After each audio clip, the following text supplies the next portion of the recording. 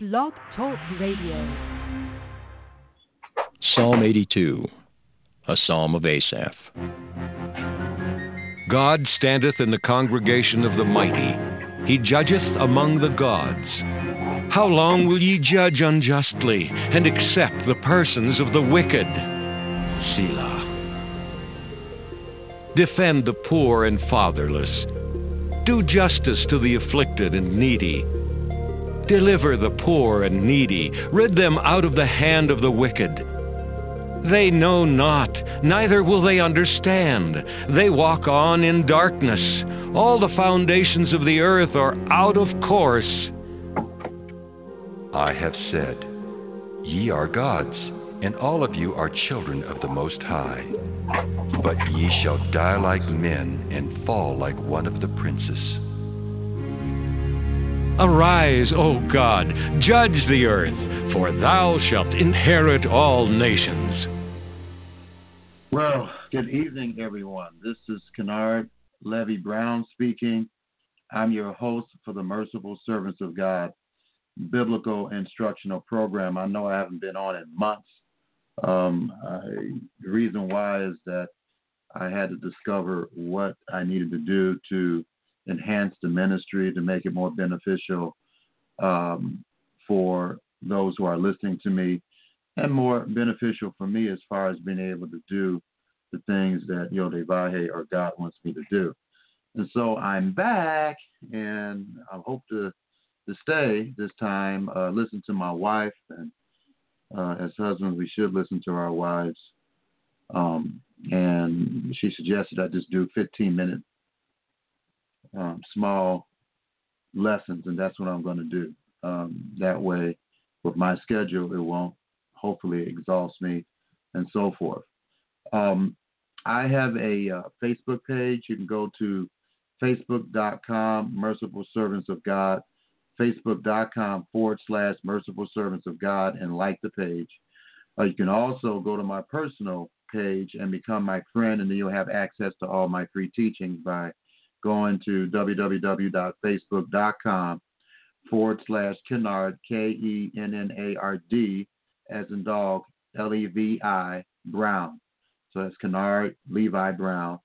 So it's facebook.com/Kennard Levi Brown. And so you should be able to access all of my teachings, which are free, and so forth. So anyway, today we're going to talk about, if you look at the text of what the program is about, what is the significance of Isaiah 24 and the state of the world? And so why is there suffering in the world, and what will happen in the future? Will God judge this world? And if so, then why? And so I'm going to read this in the King James Version, the first 5 verses here. Actually, I'll read it to the 6th verse, because it's very powerful. And in this one scripture is really a lot of information. And so I will begin to read it here. Behold, the Master, or the Lord, makes the earth empty. He makes the earth empty and maketh it waste. And he turns it upside down and scatters abroad the inhabitants thereof. And it shall be, as with the people, so with the priest.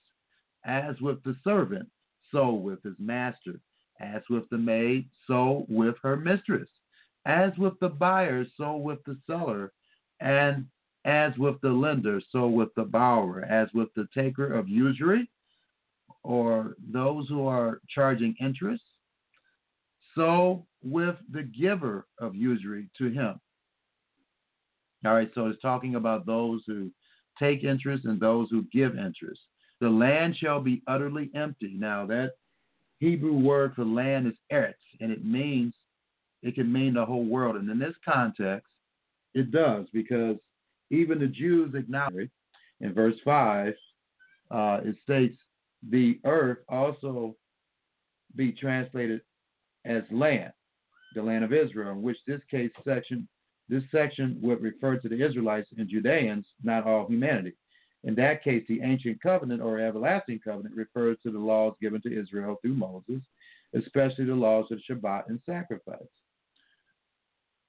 But the reference, see, they even acknowledge this. That's why I'm reading it here. But the reference to the peoples in verse 13 suggests that this chapter is in fact concerned with all humanity and the whole earth, not just Israel and its lands. Okay, so that is outstanding revelation from the Jews, from their own study Bible. And you can get the study Bible, the current version, and look this up yourself. This is a reputable source. All right, so we understand, even from the Jews, that state that this passage of Scripture is talking about not just Israel, but all of humanity. All of humanity. And so it says, the eretz, or the earth, shall be utterly emptied and utterly spoiled, for the master has spoken this word. The earth mourns and fades away. The world languisheth and fadeth away. This is a now prophecy, ladies and gentlemen. Scientists are stating the same thing, that this world is deteriorating socially, economically, because a lot of countries are in debt right now. You can certainly find that out by going to join my Facebook page and become friends with me, and I have information about the incredible debt that all nations are suffering from right now. And we're languishing, spiritually, physically, mentally, and emotionally. And, of course, environmentally. The world languishes and fades away. The haughty people of the earth do languish. The earth also is defiled. The Hebrew word indicates that means in a state of decay. And so the world is, and I just explained to you what the decaying is.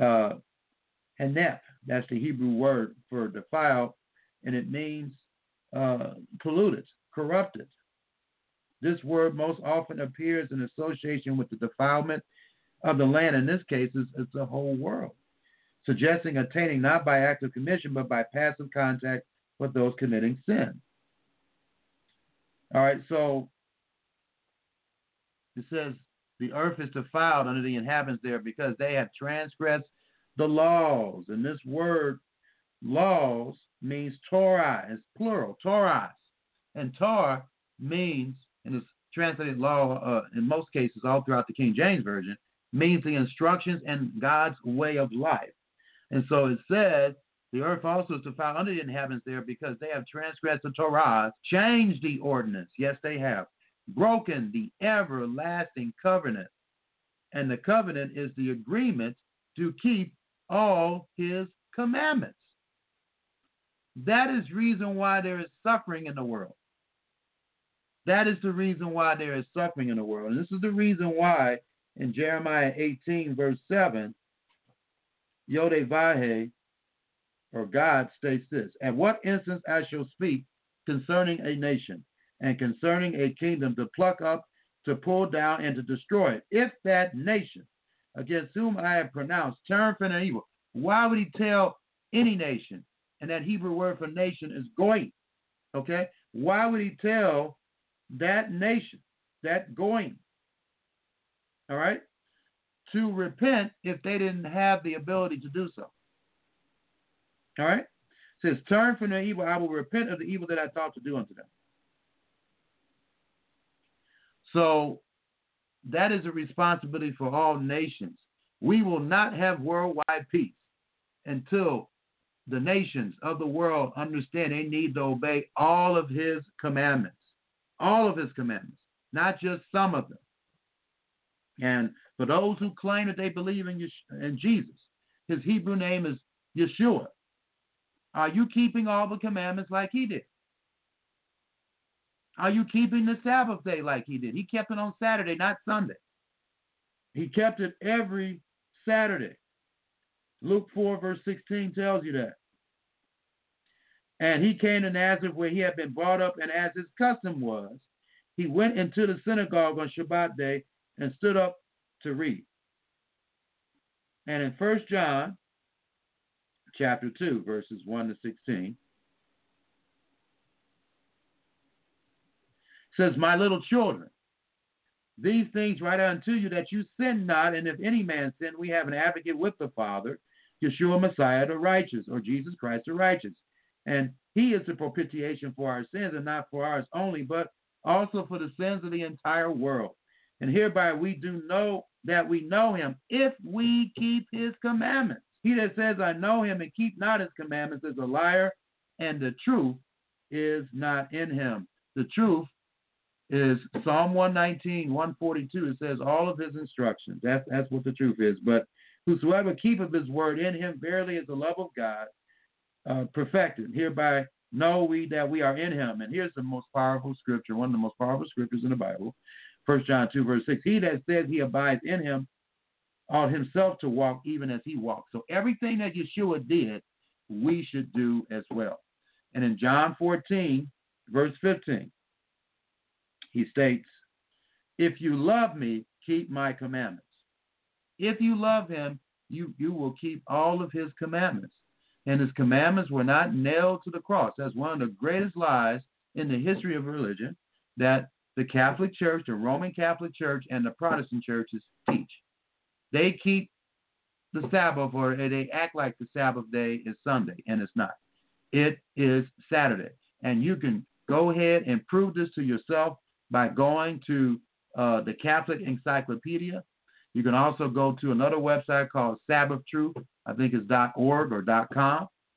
They have videos for you to do this research on yourself and find out what the truth is about that. Let me make sure I gave you the right website about the Sabbath, but that's very important for you to understand. Yes, Sabbath. I think it's Sabbath Truth. Yes, sabbathtruth.org.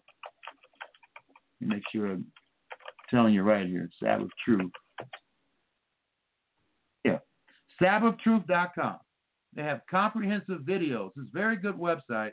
I don't agree on everything they're talking about here, but I do agree about how they teach the Sabbath, okay?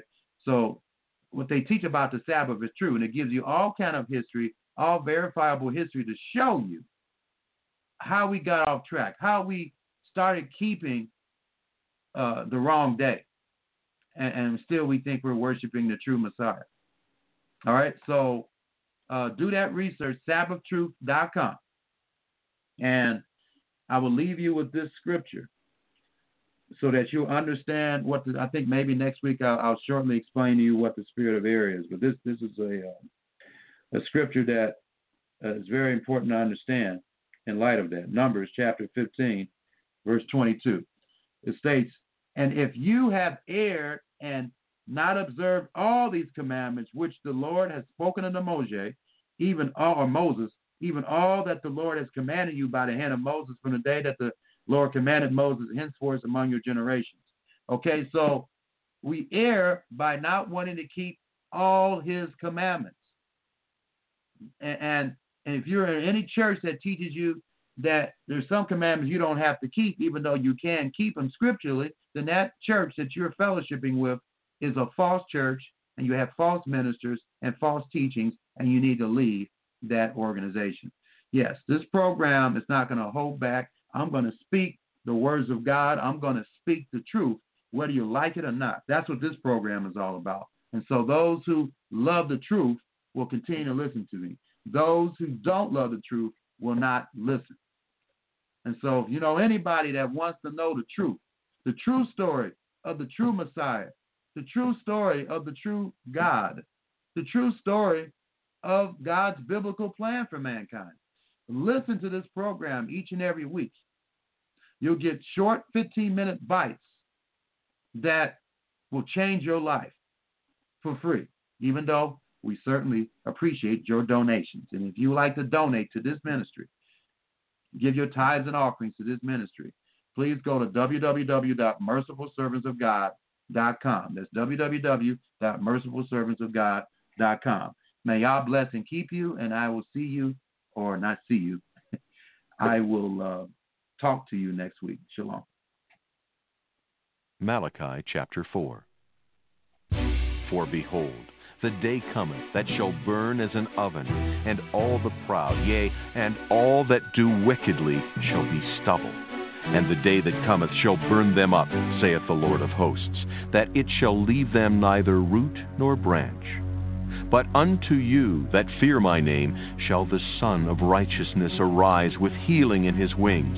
And ye shall go forth and grow up as calves of the stall.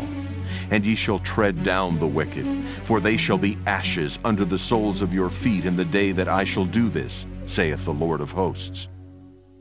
Remember ye the law of Moses my servant, which I commanded unto him in Horeb for all Israel, with the statutes and judgments. Behold, I will send you Elijah the prophet before the coming of the great and dreadful day of the Lord. And he shall turn the heart of the fathers to the children, and the heart of the children to their fathers, lest I come and smite the earth with a curse.